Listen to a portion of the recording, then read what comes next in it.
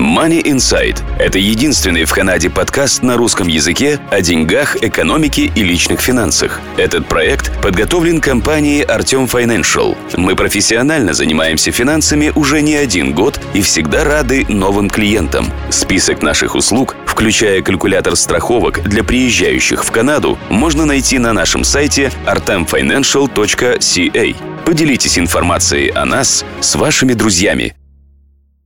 Добрый день, слушатели подкаста Money Insight, вашего подкаста о деньгах, экономике и личных финансах. В студии нахожусь я, Артем Бычков. Сегодня мы будем говорить на тему инвестиций и будем говорить с человеком, с которым мы уже общались. Ник, добрый день. Привет, Артем. Дорогие слушатели, очень рад вернуться к вам для еще одного разговора об инвестициях. Окей. Мы запишем сегодня видео и разделим его на две части. Одна будет более теоретическая, одна будет более практическая. Но прежде чем мы начнем общаться на эту тему, Ник, давай напомним нашим слушателям, кто ты, чем ты занимаешься. Вкратце, пожалуйста, расскажи о себе. Я работаю портфельным менеджером, портфолио-менеджер. Наша фирма управляет клиентскими активами на дискреционной основе. Мы предлагаем услуги по всей Канаде, все традиционные счета RRSP, TFSA, RESP и так далее. Также для корпораций открываем счета. Также у нас есть хедж-фонды, которые более рисковые, и мы составляем портфели для каждого индивидуального клиента, который подходит под каждый случай. Да, это, в принципе, 2010 года фирма существует в Ванкувере. Окей. Давай тогда начнем с теоретических вопросов. Насколько подкованы канадцы или вообще люди, не только не обязательно канадцы, иммигранты, которые приезжают сюда, насколько они подкованы в финансах, то, что называется financial literacy? Недавно я готовился к презентации на тему финансовая грамотность, финансовая responsibility, и я наткнулся на информацию о том, что глобальное исследование проводится на эту тему фирмой Standard & Poor's. Это рейтинговое агентство, которое занимается рейтингом разных индексов и так далее. Но они также делают такое стадий по всему миру. И оказывается, что такое financial literacy? Существуют определенные вопросы, которые они задают в своей анкете, когда они разговаривают с людьми во всем мире, а потом суммируют и смотрят, как каждая страна, в какой демографии, возраст, как это влияет с какого региона и так далее. Может, я такое определение дам такое широкое, что это финансовая грамотность, они на это смотрят как это отдельная форма образования, то есть в школе этого не учат, которая улучшает способность людей обрабатывать экономическую информацию и принимать на этой основе финансовые решения по планированию, по накоплению богатства, по пенсиях, по долгах, все, что связано с инвестицией. И, как правило, люди, которые по этой шкале скор очень высоко, они обычно планируют выход на пенсию, сохраняют для себя, инвестируют в такие активы, как акции, имеют пенсионные сбережения, и также они избегают больших долгов, которые очень дорогие. Поэтому у них высокий финансовый достаток. Значит, странно, может, я вначале скажу, какие результаты. Вот самые лучшие показатели с высоким уровнем финансовой грамотности — это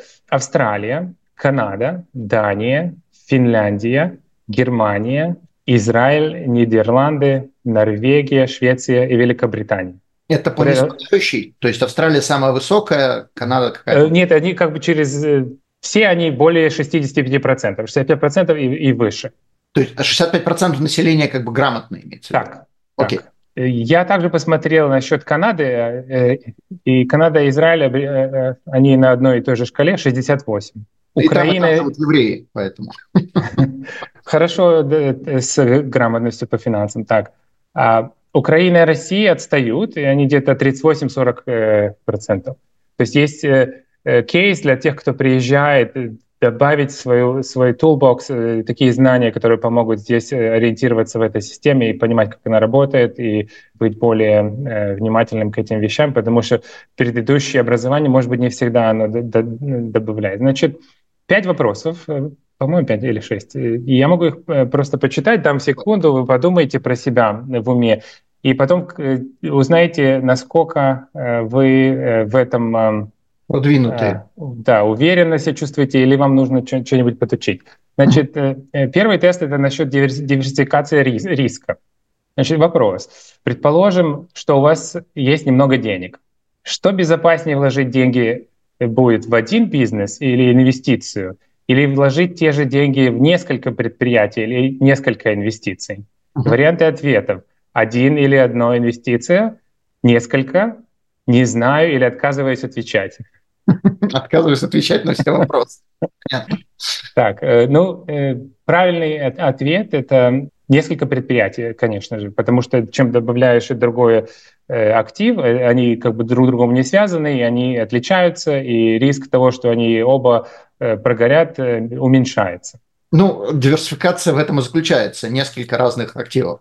То есть, если у нас один актив, то в чем же здесь диверсификация? То есть, в самом вопросе уже заложен своего рода, если человек знает, что такое диверсификация, уже заложен ответ. Да, это как бы вопрос вопросом, я не знаю, не указывает тему или нет.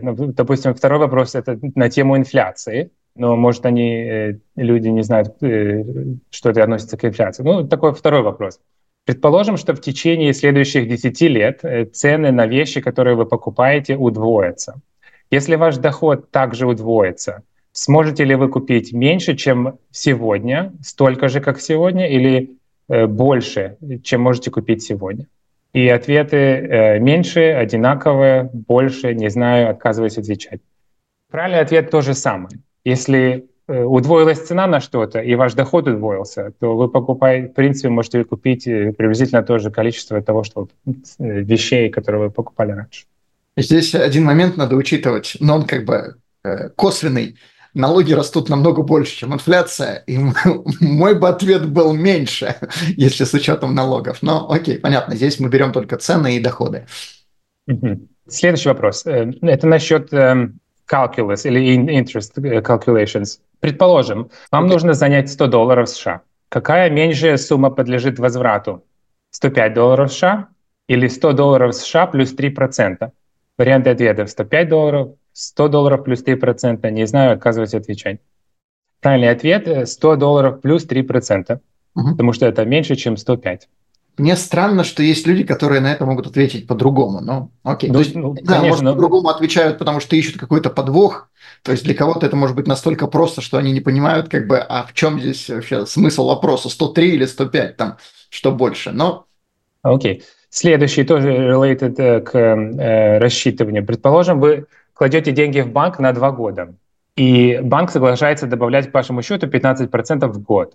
Добавит ли банк на ваш счет во второй год больше денег, чем в первый, или в оба года он добавит одинаковую сумму денег? Больше, ту же сумму, или, не знаю, отказываюсь отвечать?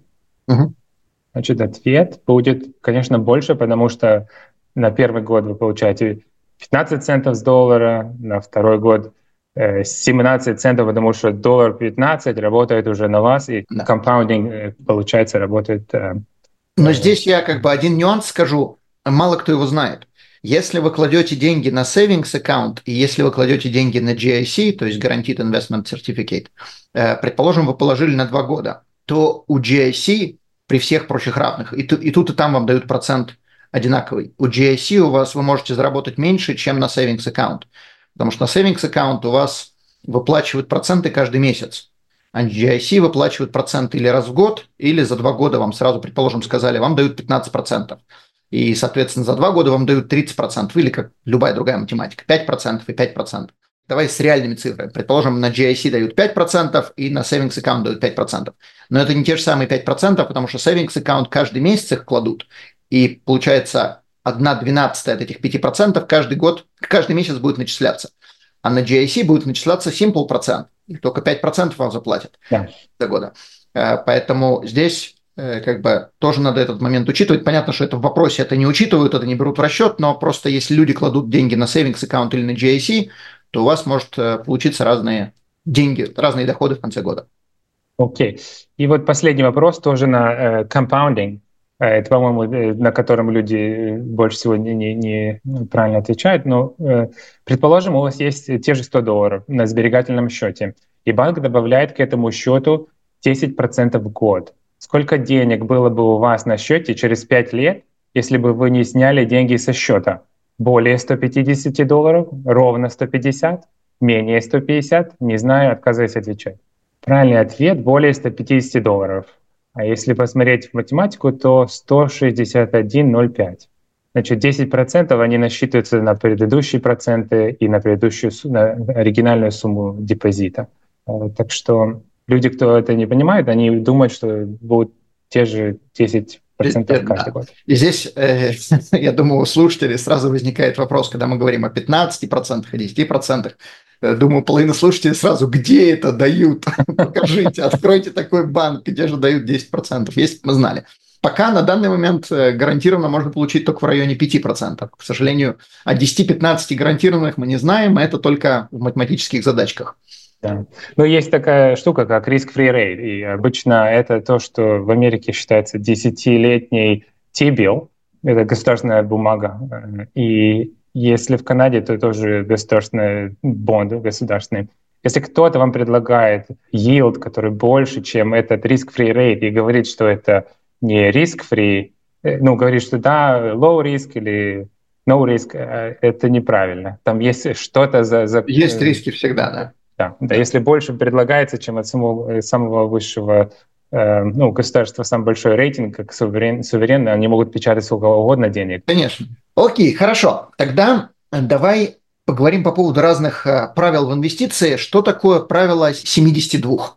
Окей. В инвестициях есть много правил, которые люди придумывают для того, чтобы бороться с сложными вопросами. И эти правила, они призваны упростить или на простых формулах сложную идею отразить. И это не всегда подходит к каждому случаю, и надо с ним относиться с долей на свое усмотрение, когда вы принимаете решение. Но есть такие традиционные концепты или эмпирические правила. 72, допустим, это насчет компаундинга. Оно показывает, допустим, вопрос: за сколько лет ваша инвестиция удвоится? Если вы зарабатываете 5%, то берется 72, делится на эти 5%, и показывается 14,4. Это будет года до удвоения вашей инвестиции.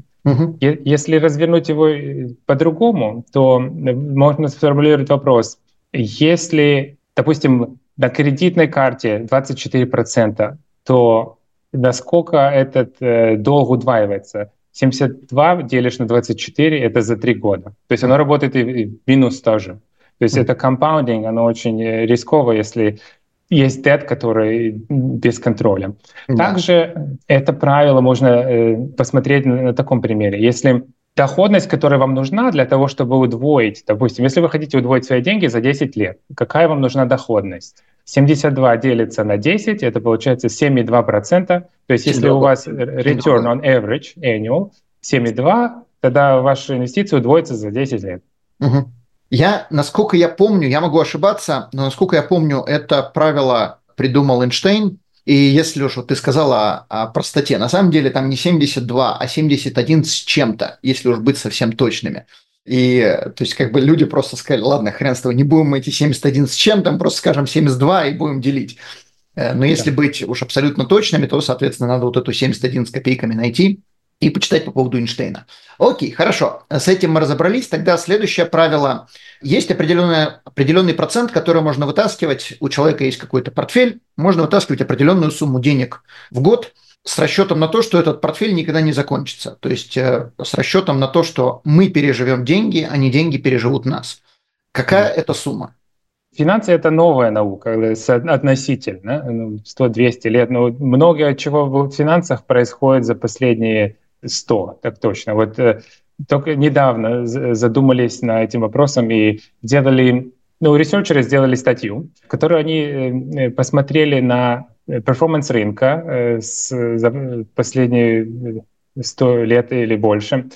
И какой портфель приносит вам какие проценты? Вот акции и облигации по-разному. И, в принципе, если вы таскаете 4% со своих сбережений в течение года, когда вы вышли на пенсию и до конца своей жизни, то это будет без ущерба основной суммы инвестиций. И можно эту сумму 4% увеличивать каждый год на инфляцию. Но это работает в течение 30 лет, и как бы по статистике оно где-то, если у вас 100% акций, то это где-то 95% probability, что у вас деньги Деньги не не закончатся. закончатся. Так. Если у вас больше там облигаций, то probability вырастает до 100%, если портфель 75 акций и 25 облигаций. Но также я несколько лет назад был на ивенте по статистике, тот презентовал, у него свой подход, потому что это правило работало на историческим данным, и корреляция была другой и так далее. Но он говорит, 3% более реалистично these days. А если хочется, чтобы совсем наверняка, так это 2. Это оптимальный процент. Если у вас есть 1 миллион, то 20 тысяч можно снимать, и 1 миллион будет, когда вы умрете. А если снимать побольше, то вы уже можете въедаться в этот принцип и есть с него. Понятно. Но здесь получается такая проблема, что когда мы наращиваем капитал, он наращиваться может значительно больше, чем 4%. То есть люди сейчас посмотрят и скажут, почему только 4, а почему не 8? У меня он там портфель 10 лет уже по 8%, предположим, растет. Проблема заключается в том, что если вы берете каждый год из вашей инвестиции там, больше, чем 4, по 6, по 8, по 10, а ваша инвестиция, предположим, или упала, или выросла на 2%, то есть не каждый же год она растет по 8, в среднем это может быть 8, например, то получается, вы взяли значительно больше, чем ваша инвестиция выросла, и в следующем году у вас получается уже там не миллион, а 960 тысяч. Из 960 тысяч мы опять берем эти 6-8 сколько-то там, и эти деньги заканчиваются очень-очень-очень быстро. На пенсии мы рассчитываем на то, что мы будем консервативно инвестировать, и если мы инвестируем более консервативно, значит и брать мы должны меньше. И у нас как бы прирост при этом тоже должен быть вместе с той же самой инфляцией, чтобы эти деньги не заканчивались, чтобы всегда был миллион, исходя из инфляционных денег. Окей, хорошо. Есть такой расчет, что у человека должен быть портфель, который будет соответствовать ему возрасту. Если мне 40 лет, то у меня должно быть грубо 40% в облигациях, 60% в акциях. Если мне 80 лет, у меня должно быть 80% опять-таки в тех же самых облигациях, 20% в акциях. Или по-другому это называется 60-40 traditional portfolio. Что ты на эту тему можешь сказать, насколько это работает, работало, и как ты думаешь, будет ли это работать в будущем? Это тоже связано с теорией. Когда развивалась финансовая наука, то Гарри Марковиц в журнале «Финансы», он написал также статью, исследование насчет диверсификации, которые он сказал, что она существует, наблюдается, и она разумная. То есть она makes sense, чтобы ее брать. И первоначальная идея была портфельной теории в том, чтобы сбалансировать потребность максимально возможной доходности, с которой происходит от акций клиента, и также клиенты стремятся к стабильности, которая обеспечивает фиксированный доход портфеля fixed income. И есть небольшая отрицательная корреляция между акциями и облигациями с фиксированным доходом.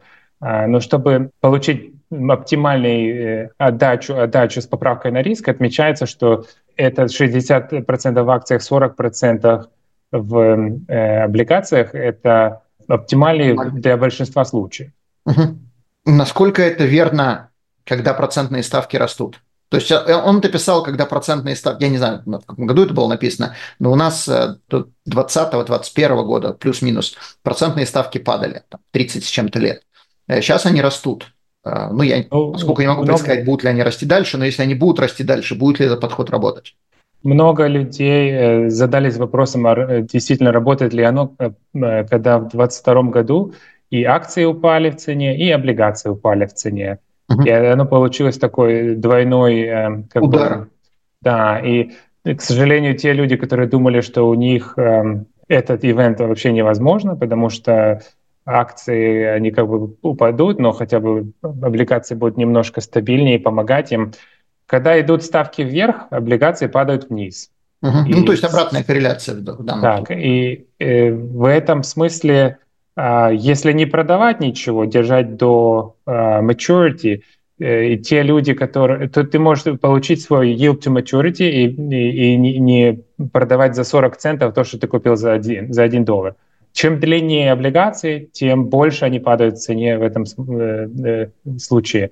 Дай я сейчас расшифрую, что ты сказал.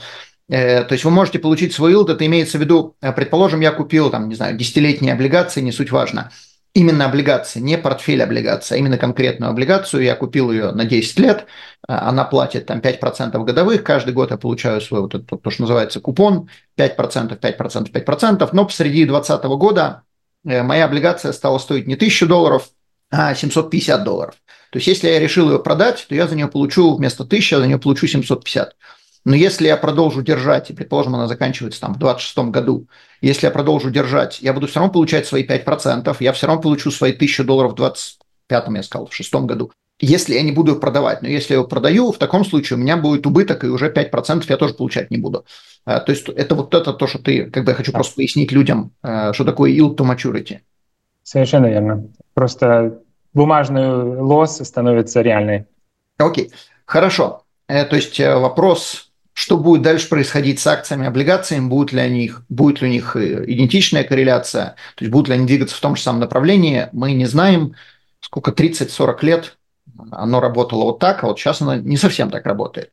Хорошо, сколько нужно акций иметь, предположим, если речь идет об акциях или активах, сколько нужно активов или акций держать в портфеле для хорошей диверсификации? 2, 5, 7 достаточно будет? Некоторые люди, я вот вчера был на встрече по стартапам в Ванкувере, университет UBC делает интересный ивент, и там разговаривают просто про инвестиции. Все свои деньги инвестируют в одну компанию, свою. Потом, может, подкупят еще одну какую-то там Facebook или что там им интересно. То, что популярно в новостях, то, что ему кто-то посоветовал. Но это не инвестирование, это больше как спекуляция, если одна акция, две. Но для того, чтобы получить полную выгоду от диверсификации, выгода начинает уменьшаться после 30 акций. И поэтому индексирование, оно полностью не соответствует инвестиционной теории, потому что там в индексах тысячи акций, то есть получается больше названий. Больше ущерба, чем...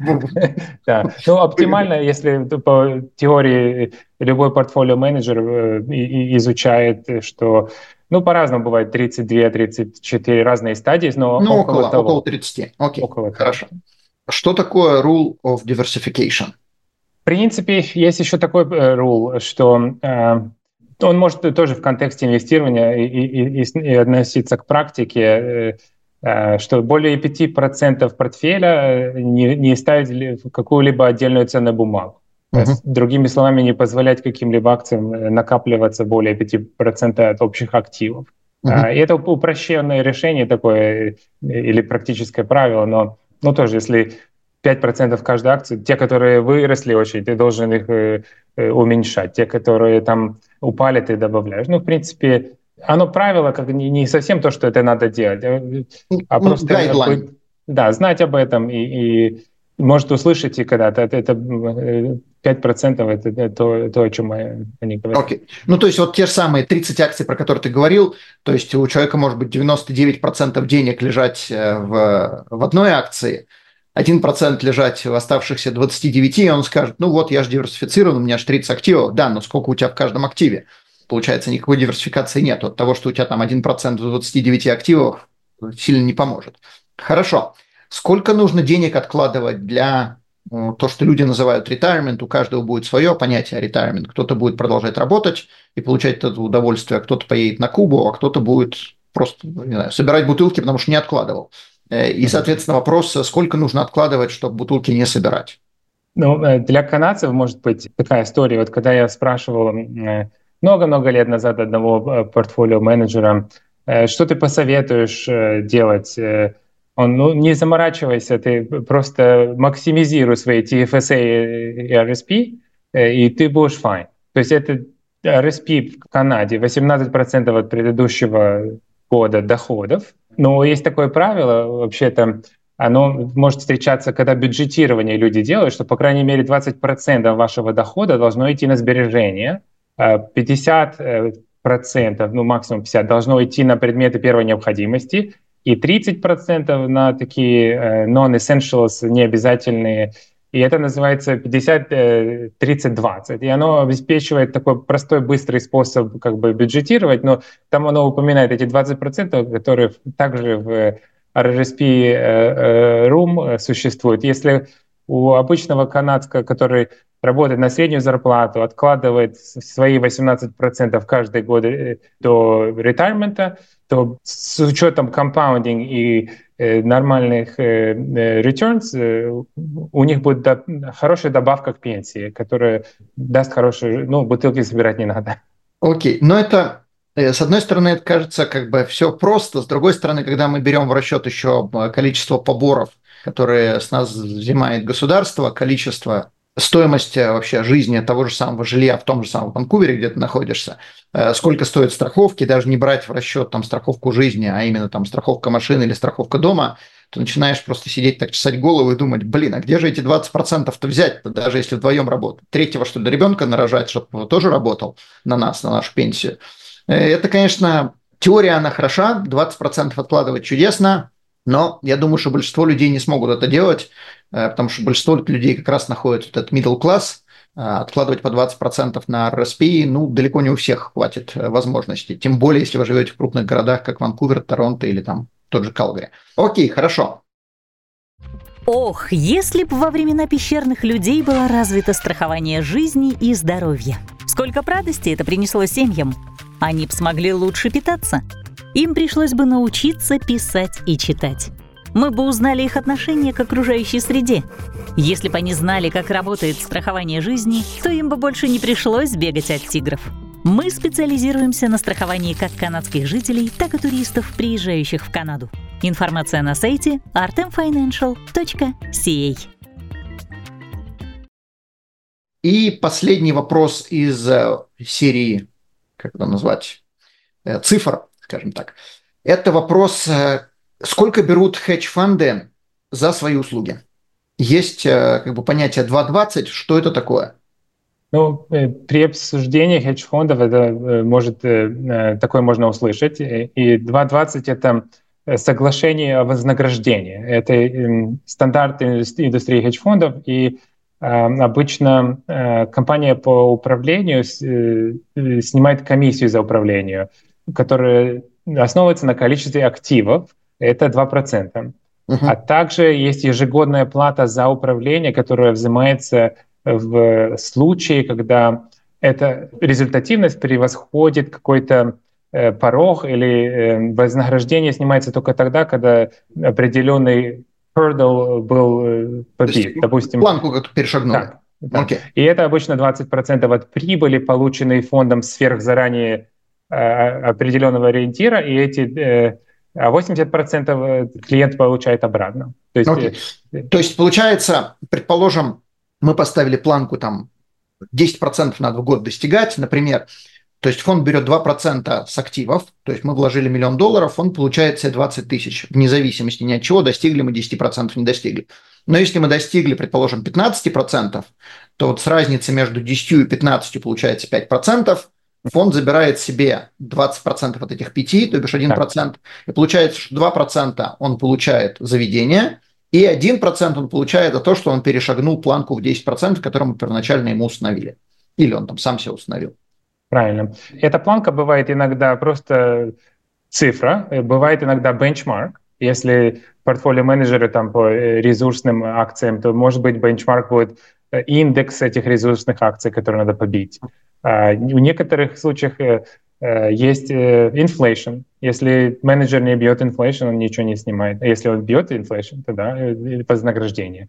Я замечу, что это не только в hedge funds, даже некоторые mutual funds тоже можете посмотреть на компенсацию. В проспектус будет написано, сколько они получают. И я встречал mutual funds, которые тоже такое берут. И как ты заметил, это часто бывает в фондах, которые инвестируют в ресурсы. Окей, хорошо. Давай тогда поговорим по поводу риска и возврата капитала, то есть заработков. Насколько риск важен, насколько важно asset allocation. И когда мы говорим, какой-то фонд заработал 10%, какой-то фонд заработал 2%, это же не всегда только цифры, голые цифры, это же еще сколько риска тот или другой фонд брал на себя. И что такое вообще риск в нашей индустрии?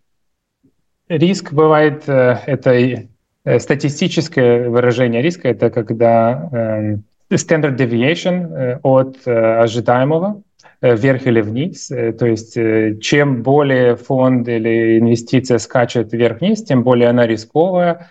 и потому что есть возможность того, что вы не достигнете своей цели, или вы захотите снять деньги, а они у вас упали в это время. Грохнулись на те же самые 25%, как мы говорили, с облигациями. Окей. Да, и в принципе также есть просто обычные правила, такое, если кто-то собирает деньги на покупку дома, им надо это сохранять для того, чтобы достичь своей цели. И вот риск того, что они не купят дом, потому что у них не хватает, потому что инвестиция упала, это тоже риск. Поэтому для таких денег, которые идут на пенсию, на длительное инвестирование, профиль этого инвестирования может быть более агрессивный и принимать можно больше риска.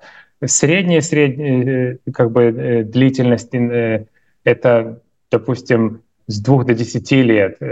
Если вы начинаете снимать деньги из своего портфеля и жить на них, то это более подходит к фиксированному портфелю, как fixed income. Облигации те же самые. Года 2, которые вот immediately нужно в этом году и в следующем, если это living expenses, если откладывать их в cash instruments или money market или похожие, то это будет точно гарантия, что вы не прогорите. И поэтому, если посмотреть на риск в общем, можно его сегментировать по принадлежности этой части портфеля. Особенно это правильно подходит, когда уже на стадии декумуляции, когда ты сохранил, а потом уже смотришь, окей, пора нам потихоньку жить за эти деньги, мы заработали, и тогда уже строится. И это помогает в выборе asset allocation самого. Допустим, пример, вот скажу, такой подход, если вы планируете, у вас есть 1 миллион, вы планируете выводить 30 тысяч из портфеля каждый год, то 2 года по 30 — это 60 тысяч. Они будут наличными или в money markets. 8 лет следующие — это 240 тысяч. 8 по 30. Они будут в облигациях. А остальные 700 тысяч будут в акциях. Даже если вы вышли на пенсию, вам надо с нее брать деньги, все переключать на облигации не стоит, потому что вы теряете вот этот growth potential тех денег, которые вам нужны будут до конца жизни. И таким образом оно где-то 30% портфеля будут кэш и fixed income. И, соответственно, это можно проиграть по любому, rule of thumb такой по своему количеству лайфстайл, который вам нужен, по размеру портфеля. И тогда уже можно выяснить, насколько это вам подходит в общих чертах. То есть первые 2 года мы берем очень-очень-очень консервативно и держим это в наличке, тот же самый, например, GIC или savings account. То есть деньги никуда не денутся, да, их будет съедать инфляция, но мы положили сказал, сколько там денег, 40 тысяч, 30 тысяч, 60 тысяч. И они будут лежать 60 тысяч, плюс какой-то небольшой процент мы заработаем. Остальные на следующие 8 лет, предположим, это будет консервативно, но в то же самое время какой-то риск там будет, но все равно мы можем вытаскивать без особого риска потерять деньги. А дальше, после 10 лет, то есть 2 плюс 8, после 10 лет мы их будем инвестировать намного более агрессивно. Это не совсем правильно, потому что агрессивно – это больше, если ты волка на улице увидел, вот там надо действовать агрессивно. А здесь более рискованно, и скачки вверх и вниз будут больше, но в то же самое время и шанс заработать, получить больше значительно будет увеличиваться. Окей, хорошо. Тогда следующий вопрос. Часто в индустрии советуют делать то, что на английском называется dollar cost average. Что это такое? Стоит ли этим заниматься? Да, это есть смысл. Как начинающие, так и долгосрочные инвесторы, они могут получить выгоду.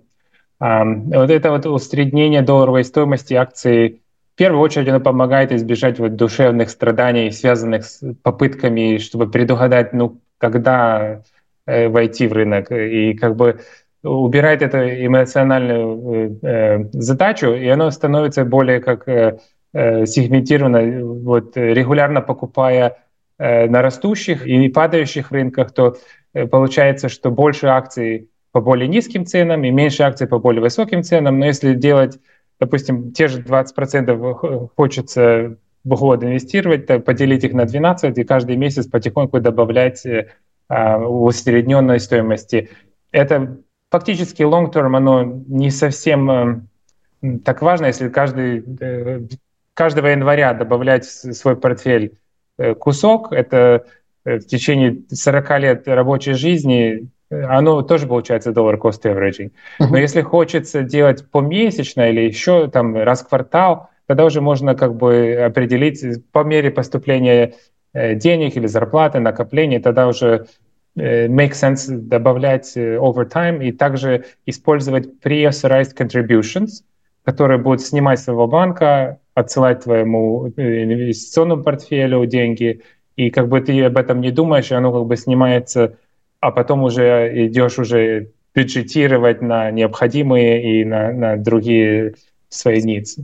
Ну, это так же, как говорят, если вы покупаете машину или там лизингуете машину, и вот вам в неделю вам будет всего там $150. Что такое $150? Ну, когда ты экстраполируешь это на год, получается кучу денег. И то же самое с инвестициями. Если вы делаете это раз в месяц, предположим, это не такие большие деньги. К тому же у людей нет, там, предположим, раз в год сразу положить 10 тысяч. Если вы делаете это, получили зарплату, сразу у вас ушло там сколько-то, $100-200 в месяц, неважно сколько, то это не так заметно. А если в конце года надо эту же сумму умноженную на 12 положить, а где же их взять-то, мама мия, мы же все потратили. Поэтому да. И второй момент тоже важный, который ты заметил, что не так обидно, если ты вложил 10 тысяч, а на завтра оно упало и стало 9500, сидишь, кусаешь локти, думаешь, блин, надо было только до завтра подождать. А если это вкладывать помесячно, ну, упало, ну, поднялось, ну, упало, ну, поднялось. Кстати, замечу еще интересную вещь, о которой люди не особо догадываются, не особо задумываются. Когда вы инвестируете деньги, вы хотите, чтобы ваша инвестиция падала в цене, а не росла. Вот когда вы выходите на пенсию, вы хотите, чтобы она росла. Когда вы инвестируете, вы точно так же, как мясо или там колбасу или еще что-то покупаете, вы же хотите по скидке это покупать, вы не хотите подороже покупать. То же самое и здесь. Если она упала в цене, и вы постоянно докладываете деньги, или у вас есть, или даже если вы не докладываете, но вам платят дивиденды, которые реинвестируются, то это получается, что на том, что оно упало, вы только заработали. Поэтому не смотрите на портфель, который падает, что вы теряете деньги. Если вы их инвестируете, вам они нужны через 30 лет, замечательно, пускай дальше падает, пускай дальше падает, пускай дальше падает. В какой-то момент оно поднимется, и у вас будет значительно больше денег именно из-за того, что вы все это время вкладывали. Окей, хорошо. С этим разобрались. Теперь вопрос по поводу финансового плана. Что нам, когда мы думаем по поводу финансового плана, что нам, какие нюансы нам надо туда включать? Финансовый план — это как бы весь exercise по projections, cash flow projections. В нем можно посмотреть, хватит ли денег, насколько хватит, можно ли тратить больше или меньше, или нужно зарабатывать больше или откладывать больше. Ну, разные такие жизненные inputs туда идут, как сегодняшние активы, будущие, какие lifestyle needs. Но даже при самом хорошем финансовом плане есть некоторые вещи, про которых тоже нужно задуматься, чтобы защитить себя от таких сторонних влияний, потому что хороший план на столе — это одно, а иногда может быть болезнь или потеря работы, или судебный иск, или распад семьи, или какие-то разногласия. Потом эмоции, бывает, мешают людям с планом работать. Также это все будет и депрессия экономическая, и отрицательная доходность, и длительный срок, возможно. Но... Новости, все плохо. Сейчас все рухнет, вот рухнет уже который год, да, прям сейчас. Да, ну, это все как бы сюрпризы. Нужно рассчитывать по плану, что будут сюрпризы. И так как все люди, ну, они обычно устойчивые и адаптируются, ничего страшного нету в этом, не стоит... нужно адаптироваться и подстраиваться к новым реалиям. И, в принципе, stay the course, потому что паника — это враг, и даже при самом, казалось бы, плохом случае люди и выплачивают долги, и начинают сохранять, и берут ответственность за свой финансовый план и будущее. Ну да, то есть финансовый план, который включает в себя не только то, что может произойти хорошо, но и то, что может произойти плохо. И плохие вещи намного сильнее влияют на финансы, чем хорошие. То есть то, что у нас там что-то растет, но оно растет, наша жизнь никак не меняется от этого. Замечательно, на пенсии можем больше потратить. А вот если что-то случилось плохое, та же самая болезнь, смерть, развод, причем развод тоже вот интересная вещь. Люди разводятся, а теперь надо одному из них куда-то переезжать. А где же деньги брать на новый дом? А новый дом мы купить не можем, потому что у нас дохода на одного не хватает. И получается, как, что и почему. То есть на эту тему тоже надо желательно думать. Хорошо.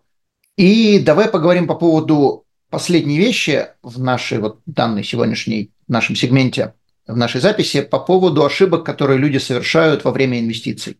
Какие самые, скажем, популярные? Наиболее распространенная проблема — это отсутствие TFSA. Это мой любимый счет. Я сразу, когда смотрю на любой кейс, кто спрашивает совет или приходит новый клиент, мы всегда стараемся посмотреть на CRA, сколько у вас room. Если не было TFSA, давай часть из обычных savings переводим в TFSA. И это большой такой случай, который вот кроме того, что акции твои приносят доход, можно еще он топовый заработать того, что не будет никаких налогообложений. Поборов, да. То есть зачем платить налоги, когда можно их легально не платить? Причем, замечу, TFSA вы можете открыть и на рабочей визе, и на студенческой визе, если вы становитесь налоговым резидентом. На туристической, конечно, вы TFSA открыть не можете, но в любом другом налоговом состоянии вы можете открыть TFSA. Это очень важно понимать, потому что RRSP вы не можете открыть в год, когда вы приехали, а вот TFSA можете. Поэтому да, конечно, в TFSA вы даже можете держать savings аккаунт и не платить налоги на те самые 5%, про которые я говорил. Если вы это не будете делать в TFSA, то будьте добры заплатить налоги на свои 5%, если вы держали деньги в обычном savings аккаунте в банке или в GIC. А если вы это сделали, то же самое вы сделали в TFSA, налогов нету. Ну так чем плохо? Также еще случаи есть, что приходит человек за советом, смотришь на ситуацию, и лежат наличные деньги в банке, это классно, но одновременно есть непогашенный кредит на счете Home Equity Line of Credit, Consumer Credit, или на кредитной карточке. Просто не погашается каждый месяц, а какой-то там баланс лежит, и человек к этому привык, но в принципе психологически разделяются эти счета, и если есть savings аккаунт, который зарабатывает те же 5, а та кредитка, которая там 20, то это по финансовой... Не очень разумно. Да, это такие ошибки, просто люди не думают, что это немного, там, но все равно это как бы сам себе зарабатываешь со своего, просто передвинулся с одного счета на другой. Причем, например, по кредитке надо платить проценты из денег, которые после налогов, а зарабатываем мы эти 5%, и на них еще надо платить налоги, если это не лежит в TFSA. Получается, что математика вообще не сходится. Здесь мы 20% до налогов, здесь 5% до налогов, точнее 20% после налогов, 5% до налогов. Поэтому да, конечно, здесь однозначно погашайте долги и думайте на тему, сколько вы должны банку, сколько процентов вы заплатите, конечно. Также не доверяйте strangers, если кто-то, друзья, незнакомцы, там, в такси едешь, там тебе таксист какой-то сток-тип сказал, и как бы это не инвестирование, это просто спекуляция или хайп. Да, то диверсифицируйте и избегайте таких одноразовых советов про акциях, которые вам кто-то сказал. Это просто, если у вас есть планы, вы знаете, как над ним работать, то все остальное — это noise. Есть одна книга, не помню, как на русском, Билл О'Нил ее написал, знаменитый инвестор, по-моему, он даже до сих пор еще жив. У него есть несколько книг, он американец, на русском она тоже есть, как зарабатывать на бирже, что-то не помню, как на русский переводится, но смысл там был такой. Нет хороших акций, нет хороших активов, есть хорошие активы, которые приносят деньги, но все они плохие по определению. Смысл в том, что заключается, что не надо прилипать к какому-то активу, там все, предположим, любят Теслу, Apple или еще что-то. Они хороши, пока они растут вверх. Но когда они идут вниз, в какой-то момент они обанкротятся, потому что все компании банкротятся. Мы просто не знаем, когда. Это может быть через 50 лет, может быть через 2 месяца. Но просто если вам кто-то дал тип купить там Теслу, или вы в газете прочитали купить Теслу, в какой-то момент времени она хороша, в какое-то времени она не очень хороша. Поэтому тип может быть релевантный, может быть нерелевантный. Окей, хорошо. Есть ли еще что-то, что ты хочешь добавить, какие-то типсы, еще что-то, о чем мы не говорили? Я думаю, еще одно правило, возможно, есть, которое можно вспомнить когда мы разговариваем про номера. Есть такое правило 100 минус возраст человека, и это покажет, сколько нужно ложить в equities. В акции. Да, кому-то там 20 лет, ему надо вложить в equities 80%, а кому-то 80 лет, надо вложить 20%. Ну, в принципе, это такое правило, 100 минус ваш age. А я еще видел, что уже говорят 110, потому что life expectancy увеличился, уже надо использовать 110. Да. Ну, я приблизительно такое правило слышал в индустрии страхования. Мы берем рост минус 100, получаем, какой должен быть у человека вес, чтобы получить нормальную страховку в килограммах. То есть 170 рост, соответственно, минус 100, получаем 70 килограмм, человек должен весить, грубо. То есть это такое приблизительное очень правило. Окей, хорошо. Я думаю, что на этом мы нашу первую финансовую часть закончим и, соответственно, продолжим в следующий раз, зададим другие вопросы. Ник, большое спасибо и до следующих встреч. Спасибо вам. До свидания. До свидания. Данный подкаст сделан лишь для вашей информации. Компании, инвестиции, страховые продукты и другие материалы, упомянутые в подкасте, упомянуты лишь для ознакомления и не являются рекомендацией к действию. Так как мы не знаем вашей конкретной ситуации, то мы не можем нести ответственность за ваши действия после прослушивания подкаста. Пожалуйста, обращайтесь к специалистам, если вы не уверены, как поступить. Спасибо, что слушаете нас, и не забывайте задавать вопросы.